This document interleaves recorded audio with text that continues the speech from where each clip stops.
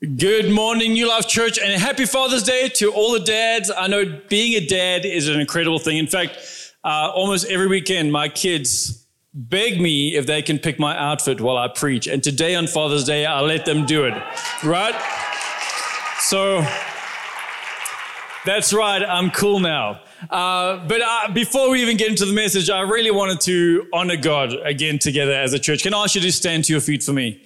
And who's grateful that we have a perfect Father in Jesus, right? And He is such an incredible dad, and He's adopted us, and He loves us, and He's there for us, and He strengthens us and provides for us. And we just need to acknowledge that He is the best dad in the world. And some of you dads today, you got a mug that said best dad. I got a mug that said awesome dad, but there isn't one greater than God, right? And so on the count of three, I wanted to shout Happy Father's Day to our Heavenly Father. Can we do that together? 1, 2, 3. Let's celebrate God this morning. Woo! Amen. Woo! So good. You guys are welcome to have a seat. Today I want to just talk to you a little bit about influence. Do you know that there's things in your life that influence you? Influence how you think, influence what you like, influence your habits, influence how you live. What do you think has the most influence over you? Do you think it's the music you listen to or the shows you watch or your relationship with God? Like, what would you say has a lot of influence over you? What has power over you? What has the ability to change you? Can you think about that for a moment? Because there's actually been studies done about this, and they have proven time and time again, one of the greatest things that has power over you and has the ability to influence you and change you is the people around you. The people around you, and I know some of you, you're listening and you're already going, nah, man, that's not true. Not me. The people around me, like, they have no effect on me. I'm bulletproof. Like, I make up my own mind, but they have done social studies on this. In fact, one of the largest and longest social studies has proven otherwise. One of the largest studies that spanned 30 years proves scientifically that your influence around you, the people around you, they have a massive impact on how you live. In fact, let me give you some stats. Some of you like science. Here's some stats for you. If you are friends with an obese person, do you know that your chances of picking up weight in the next 2 to 4 years goes up by 45%? Crazy, hey? And listen, it doesn't just stop there. It goes one layer deeper. If your friend of a friend has picked up weight, your chances of picking up weight now goes up by 20%. Even if you don't know the person, even if you've never met them, the fact that they're friends of your friend. And it goes one layer more. If your friend of a friend of a friend is struggling with their weight, your chances, more than the average person, of struggling with your weight goes up by 10%. Moral of the story, your friends make you fat. Right? At least now I have something else to blame it on, right, when I pick up weight. But it's interesting how powerful the social group is around us. In fact, they've done the same study and they've shown the same is true of smoking, for example. If you have a friend in your circle that smokes, your chances of you smoking goes up by 61%. And if your friend of a friend smokes, then you have a 29% greater chance of smoking yourself, even if you've never met them. And if your friend of a friend of a friend smokes, well, then your chances of smoking goes up by 11%. Isn't that crazy? And what it does is we see that people actually, they influence what is normal to us. And the society around us, the circles around us, they have the ability to adjust what is normal. They're able to adjust without us even knowing it. They're able to adjust our idea of a body image, of healthy lifestyle. They're able to adjust without us knowing. They can influence what we see as an acceptable habit. What about happiness? Well, the study shows, guess what? No surprise. If you have a happy friend, your chances of being happy goes up significantly. And again, it happens to the second and the third layer. If your friend of a friend is a happy person, your chances of living a happier life goes up by 6%. Isn't that insane? Now, maybe you're thinking, well, 6% isn't much. Well, other studies have shown us that if you get 150,000 Rand a year raise in money, your happiness only goes up 2%.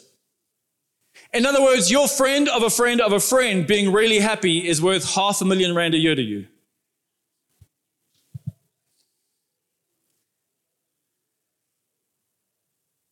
Your circle matters.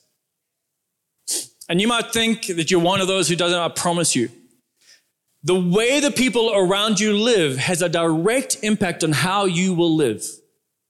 The people around you, like it or not, they're the ones who are going to determine your future. And what I want to invite you to do today is to start evaluate that influence. Who is around you? Who's influencing your life, your habits, your idea of health, your idea of marriage, your idea of God? Because guess what, guys? If you and I want a committed, healthy, strong relationship with Jesus Christ, we can't do it alone.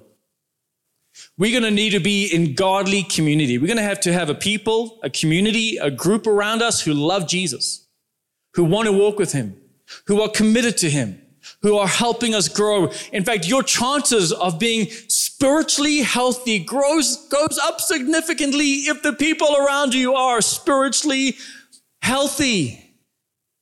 The reality is you need godly community. You need it. You need it to be healthy. You need it to have a successful walk with Jesus. You need godly community. Will you encourage someone with that truth? Look at them and say, you need it. But the thing is, godly community is not always easy. And you've probably experienced this. And in fact, I think you experience this even if you've only been a Christian for like 5 seconds. Even if you're not a Christian and you just know of Christians, you've probably experienced it's not easy always being a friend with a Christian. You know why? Because our expectation with Christians is different, isn't it? We think this, we have a Christian friend and they love God. Hey, and I love God. And they love Jesus. Oh, and I love Jesus. Oh man, this relationship is going to be so easy. It's going to require no work. We both love God. I mean, this is a godly relationship. This is a Christian relationship. And yes, if we were Christians, like friends with non-Christians who didn't love Jesus, yeah, it's messy and ugly. But this is a Christian person. And so you develop a relationship with another Christian and you think it's going to be great. And after about 1 minute, you start to find out, oh, wow, you're a little bit messy. And you're a little bit complicated. You're kind of broken. You're kind of not doing all the things I heard you were going to do when we were at youth group the other night. And we start to realize that these people we're in relationship with, they're broken and messy and complicated, just like you are. Because here's the things about a Christian circle, a Christian community. A Christian community is made up of godly relationships. Godly relationships are made up of regular people.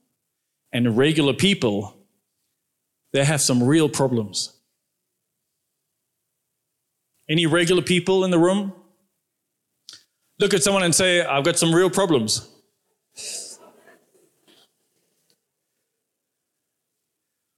All of you in the room do. And if we were to be in friendship with you, we would bump into some of your real problems. And this is the problem with our expectation that Christian relationship is going to be great and easy and trouble-free and require no work. It's a lie. And so you keep on joining a relationship, getting into friendship, and you walk away disappointed. Because the truth is, guys, even if you found the perfect group of people, they would stop being that way the day you joined them. Isn't it true? And so some of you have had your fingers burnt. You've been let down by Christians. That's one of the reasons that Christians are not close to you.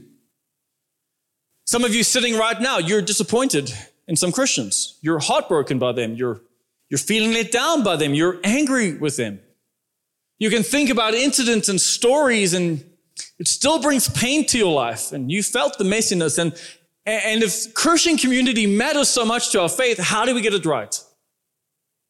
Like, how do you and I establish a godly community around us if it's going to be so messy? Well, thank goodness, I think the Bible has the answer for us. In fact, we're going to see a relationship between Jesus and Peter. It's a beautiful relationship, but it's messy, and it's complicated, and there's brokenness. But I think in this relationship with Jesus and Peter, you and I can learn some valuable lessons about how to establish godly community, because you need it. You need it. And so we're going to see this friendship kick off.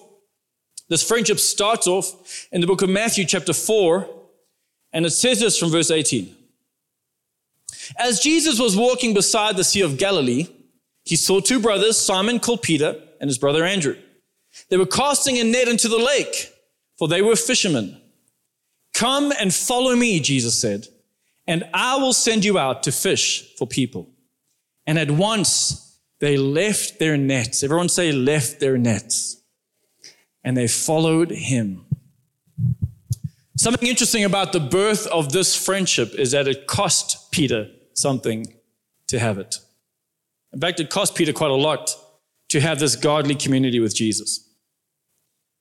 In Peter's case, he had to leave behind his income, his business, his way of life. And we just read those sentences, oh, he left his nets. But actually what it's saying is that he had to leave everything he knew. He had to leave his life, what he was going to do during the day, his reputation, everything about that changed. And the truth is, the reason some of you are not in godly community is because you're not willing to leave your nets. You're not willing to sacrifice. And I want to encourage you guys, if you and I are going to be committed to godly community, we're going to have to sacrifice some things. You're going to have to sacrifice your time, by the way. Some of you are going to have to sacrifice some of your habits, some of the stuff you do on a weekend, some of the ways you like to care. Some of you, you're going to have to sacrifice some people. There are some people in your sphere of influence, and you know they're not good for your faith. They're determining your future. They're determining the strength of your relationship with Jesus. And if you and I are going to have godly community, we have got to be willing to sacrifice, to leave our nets behind. You see, godly relationships require commitment. Everyone say commitment. And this is what I think is missing a lot. I mean, we see Peter, he's committed. From day one, he's all in. Like, he's closed the business. He's not turning back. But often in Christian relationships, we're kind of half in, right? We're like, oh, well, let me try this out. We join Christian relationships where we put it on a trial run. Like, this is a testing phase. We go to that circle, for example. And we go to the circle, and in our minds we're thinking, well, let me just see how this goes. We're not all in. The problem with that, people will never feel like family until you treat them like family. And you know, with family, man, they're hard to get rid of. Like, you're stuck with them. Even when they irritate you, even when they let you down, even when they frustrate you, you're stuck with them. And yes, family relationships can break, but it takes a lot to break a family relationship.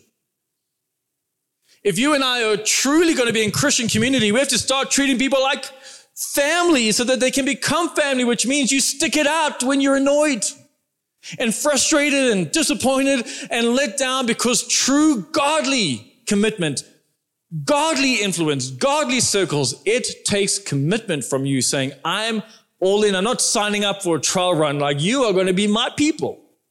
And we're going to sort out whatever we need to sort out. Like, I'm all in. I think it's time for you and I to commit to godly community. Can you look at someone and say, it's time to commit? The second lesson we can learn from this friendship with Jesus and Peter, we find in John 1:42. It says, Jesus looked at him, Peter, and he said, You are Simon, son of John. That was his name. But you will be called Cephas, which when translated means Peter. Jesus, as he meets Peter, he looks at him intensely and he says, this is who you are. You are Simon. You're the son of John. That's your current state. You know what the word Simon means? Wavering one. Unreliable, right? You're Simon. Some of you feel like Simon. But Jesus doesn't treat him based on who he is now. He treats him based on the potential that God has put in him. And he looks at him and says, you are known as Simon, but from this moment on, I'm calling you Peter. And you know what Peter means? It means rock. You are no longer the wavering one. I'm calling you the rock. Man, that's interesting, isn't it? Because it shows us what it takes to have godly community. It means that when you and I are in godly community, we speak more into who the person will be than who they are today. It's having people around us who are committed to speaking not into who we are right now, but into who we will be, into our potential. It means having friends around you who call you a faithful servant of God, even though you're kind of unfaithful. They're speaking that into you.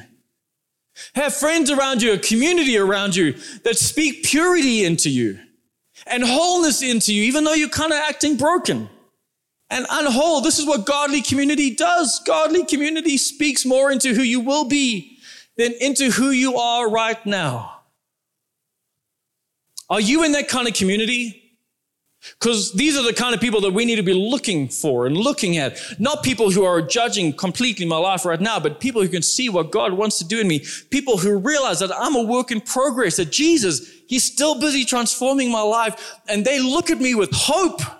And they look at me with potential. They're not judging who I am right now. They're looking forward to saying, hey, I believe there's more in your life. I believe there's a calling in your life. I believe there's a purpose. I believe there's something that God has planned just for you. I'm speaking that into your life. That's what godly community does. It's what you should do for others. And it's the kind of friendships you should be looking for so that people can do it for you. It means when you go to someone and you say, you know what, I have this dream in my heart. I feel like I have this calling, like I have this vision, like I have this idea, like I want this for my future. They're not people who look at you and go, I don't know about that. I don't think that's a good idea. I mean, go for it if you want to, but I think that's terrible. No, it's people that when you go to and you share your dream in your heart, they look at you and say, yes, I can see it too. With God, all things are possible. In fact, I'm going to stand with you and get in there with you, in your vision with you, and I'm going to pray with you. Come, let's fast together this week. I'm going to phone you every day at your lunchtime, and we're going to pray together for 2 minutes in your lunch break. Godly community does that. It doesn't treat you based on who you are now. It always looks at who you could be, what God could do in you. The third lesson we learn from the relationship with Jesus and Peter is that godly community, guys, it's filled with disappointment. Filled with it. And I love that out of all the people, Jesus chooses Peter as the one to be the foundation for the church, because Peter, and he messed up. Again and again and again and again. Like Peter didn't get it right. Like this guy, man, he often lived out of his brokenness and his confusion. But Jesus didn't give up on him. And it reminds me, guys, that when you are in a relationship, things will get messy. In fact, whoever you are in a friendship with, let me tell you this today. There is a test coming if it has not come yet. Whoever you are in a relationship with, there is a disappointment coming if it has not come yet. When you are in a relationship with a human being, you will be disappointed. You'll have a turn to do the disappointing, and you'll have a turn to be the disappointed one. Look at someone and say, I'm going to disappoint you.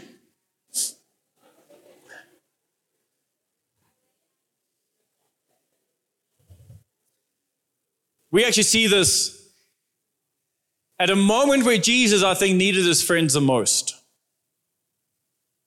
Jesus' ministry is being tested. His divinity and calling is being tested. It's one of the hardest moments for Jesus. We see him. The Bible says his soul is in anguish. It says it's crushed with grief. And maybe some of you know what it feels like. There's a heaviness on you. And it's in this moment that Jesus reaches out to his closest friends and he says, guys, I need you. I need you. Sometimes when we're in those moments, we need just need people close to us. We know they can't do it for us, but just having them close just eases the pain. Some of you in your hardest moments of your life, you know what that's like when you've gone through that divorce, when you're trying to break free from that addiction, when you're trying to fix your marriage, when you're trying to get out of that debt, when you're grieving the loss of a loved one. There's these hardest moments in our life. We have these people when they can be close to us, it eases the pain, and we know they can't do it for us, but just having them there makes a difference. Jesus was in this moment of anguish. We see him in the Garden of Gethsemane, and he says to his friends, guys, can you just stand with me? Can you just stand watch with me? Can you pray with me? I just need you. I need your support right now.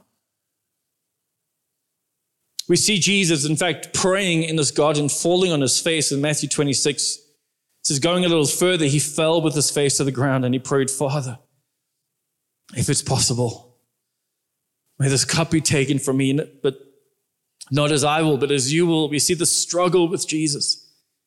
He's in a place of emotional turmoil. He's lying flat on the ground. He's talking to his Father. We see him, after a while, he goes back to his friends. And of course, what he expects to see is these friends standing with him in prayer and interceding and calling on heaven on his behalf and praying strength into him. But instead, this is what he finds as he looks at his friends in verse 40. Then he returned to his disciples and he found them sleeping. And I want you to hear the disappointment in Jesus' expression here. He says, couldn't you men just keep watch with me for 1 hour? He asked Peter. Many times you and I have felt that frustration in a relationship. Couldn't you, was it too much to ask? Couldn't you just, I need you now. You're letting me down. You're disappointing me. This is not, so I thought we had more than this. Jesus goes back to the garden to pray. And guys, it happens again. It doesn't get any better. They disappoint him again. In verse 43, it says, when he came back, he found them sleeping again because their eyes were heavy. I mean, talk about being let down in your time of need. He's already come and spoken to them about this. He's already addressed this and they're doing it again. And guys, it doesn't get better. Jesus goes off to pray a third time. And it says in verse 45, then he returned to the disciples and he said to them, are you still sleeping and resting? You know what repeated disappointment feels like in friendship? In our relationship, are we still having this conversation? Are you still doing this? Are you still resting? And then it says, look, Jesus said, the hour has come and the Son of Man is delivered into the hands of the sinners. I want you to realize that as Jesus gets arrested, as he gets bound and dragged off, he's doing it from a place of a broken heart and disappointment to the very brothers he thought had his back. He's being dragged off with a broken heart, disappointed in these relationships. But somehow, even through these disappointments, Jesus never gave up. Never gave up.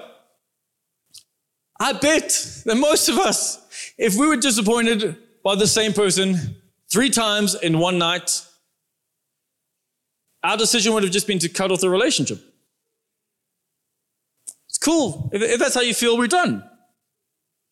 If that's how invested you are in this relationship, we don't need to go further. I don't need that in my life. I don't want to rely on you and you disappoint me and you let me down. We're done. We're just cutting you off. Isn't that how most of us react? But look what Jesus does. He doesn't end the relationship. Instead, he addresses the disappointment. And that's what makes him so different to you and I, because many of us would rather end the relationship than address the disappointment. But guys, Jesus shows us a better way. Instead of ending the relationship, he goes and says, guys, I'm disappointed. I thought you had my back. I thought you were going to be praying with me. And he addresses it every time. Guys, I thought you were going to do this. And I wonder how different your relationships would look if you treated the people in your life like family. And when they let you down and disappointed you, you didn't give up, but instead you went to address the disappointment. When you went to say, hey, I thought you were going to pitch up in my stalk party. Your presence meant a lot. It hurt me that you weren't there. Like, hey, I thought you were going to be my best man and you dropped me on the day of my wedding. Like, hey, I thought when I told you that it was just between us and now everyone knows. Jesus addressed the disappointment because he understood the relationships are worth it. I want to encourage some of you to get vulnerable, to address the disappointment. Maybe you need to go to that person and say, hey, I know it's going to be part of your wedding day, but when I got the news about your engagement, it just brought up all my self-esteem issues, and I felt terrible, and I wanted to be happy for you, but I couldn't. I was just jealous. I just felt jealous of you and have made you my enemy, and I'm sorry. I want to be your friend.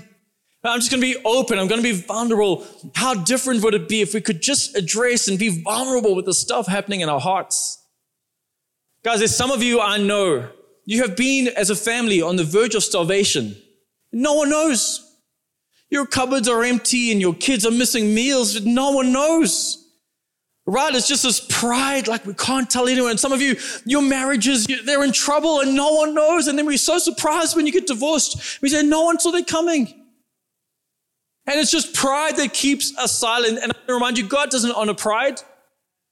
Some of you guys, man, how often with us guys can this be real? And like, how are you doing really? No, I'm all right,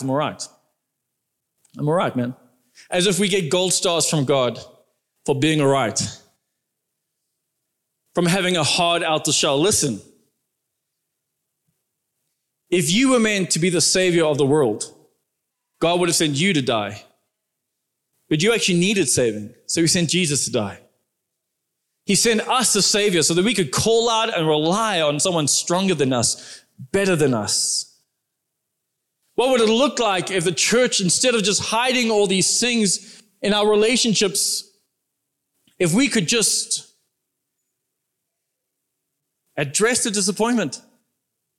Because then, guys, when you don't, you know what happens in your heart? You just build up this bank of unforgiveness and bitterness, and you become a toxic person, and you start to be put off any relationships because you haven't dealt with the last one. And the next time someone wants to be in a relationship with you, you're kind of hesitant. And now you're really just testing it out. And the first sign of their humanity, you're out of there. And so this one incident just goes on and on and on. But what if you and I could stop being surprised by people disappointing us? Wouldn't that be beautiful? Because think about it. It's like a rugby player stepping into a rugby game and then being so surprised and offended that someone tackled him. I can't believe you did that. I can't. The audacity. Why? How? Coach, he tackled me. Guys, in the game of friendship, you're going to get tackled. Stop being surprised. Stop being so let down. Understand it's part of the game. The person you're in a relationship with now has not disappointed you yet. Just wait, it's coming. And you're going to do it too. Address the disappointment. Address the disappointment. Let's learn from Jesus, because we see that Jesus was willing to do it even when it went beyond disappointment, because all of us, we seem to have a line like, it's fine, you can disappoint me, but if you ever lie to me. Yeah, have you ever said that to someone? If you ever lie to me, I'm done with you. Like if you ever betray me. But Jesus stuck in even when his friend lied. The same night, Peter was sitting at the table, the Last Supper, saying, Jesus, I would never betray you. I would never deny you. All of these guys, maybe they will, but not me. A few hours later, he's there betraying Jesus. Betraying him. Denying he even knew Jesus. Like, no, I don't know that guy. What? Jesus who? Or while Jesus is there, being put on trial, going through the hardest moment of his human life, his friend is here betraying him. And through all of that, Jesus doesn't give up on the relationship. How different would it be if you and I could pick up the heart of Jesus? You know what happens with Peter and Jesus at the end of the Gospels is beautiful. They make up. Right after this betrayal, after the lies, after the disappointment, they make up. And it shows us that this is really a marker of godly community. With godly community and godly relationships, they're marked by reconciliation. People reconciling with each other despite the disappointment, despite the lies and the betrayal. In godly relationships, we're quick to make up, to forgive. And let me remind you, like Jesus lived out what he preached, because he preached how often we should be forgiving each other. And it wasn't like once a day. It wasn't like 3 times a night. He said, forgive 70 times 7, 490 times a day. Now, I don't know if you've ever had a relationship where someone has let you down 490 times in one day. But even if you have, forgive anyway. Jesus says we need to be quick to forgive, quick to let go of the offense. Forgive anyway. In fact, what we see happening is so beautiful here. After the resurrection, Peter sees Jesus again for the first time. They're on the beach. Peter's in a boat. John shouts out, "Hey, that's Jesus." This happens in John 21, verse 7. It says that the disciple who Jesus loved said to Peter, "It is the Lord."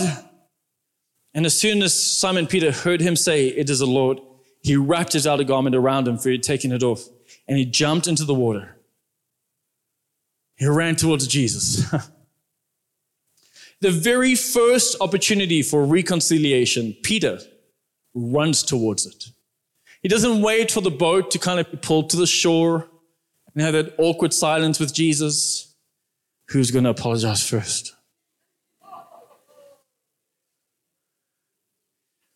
At the very first moment of reconciliation, Peter jumps out of the boat and he runs towards Jesus, and they reconcile. And that is a marker of godly relationships. We are quick to forgive. We run. We don't bank on unforgiveness and steward it and allow it to grow in our hearts. We run towards reconciliation.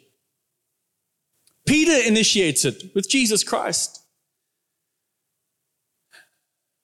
I wonder how many of you need to jump out the boat. Jump out the boat of your pride. And go say sorry. Jump out the boat of your pride where you're saying, well, I'm waiting for them to say sorry first. Where you actually go and initiate the conversation.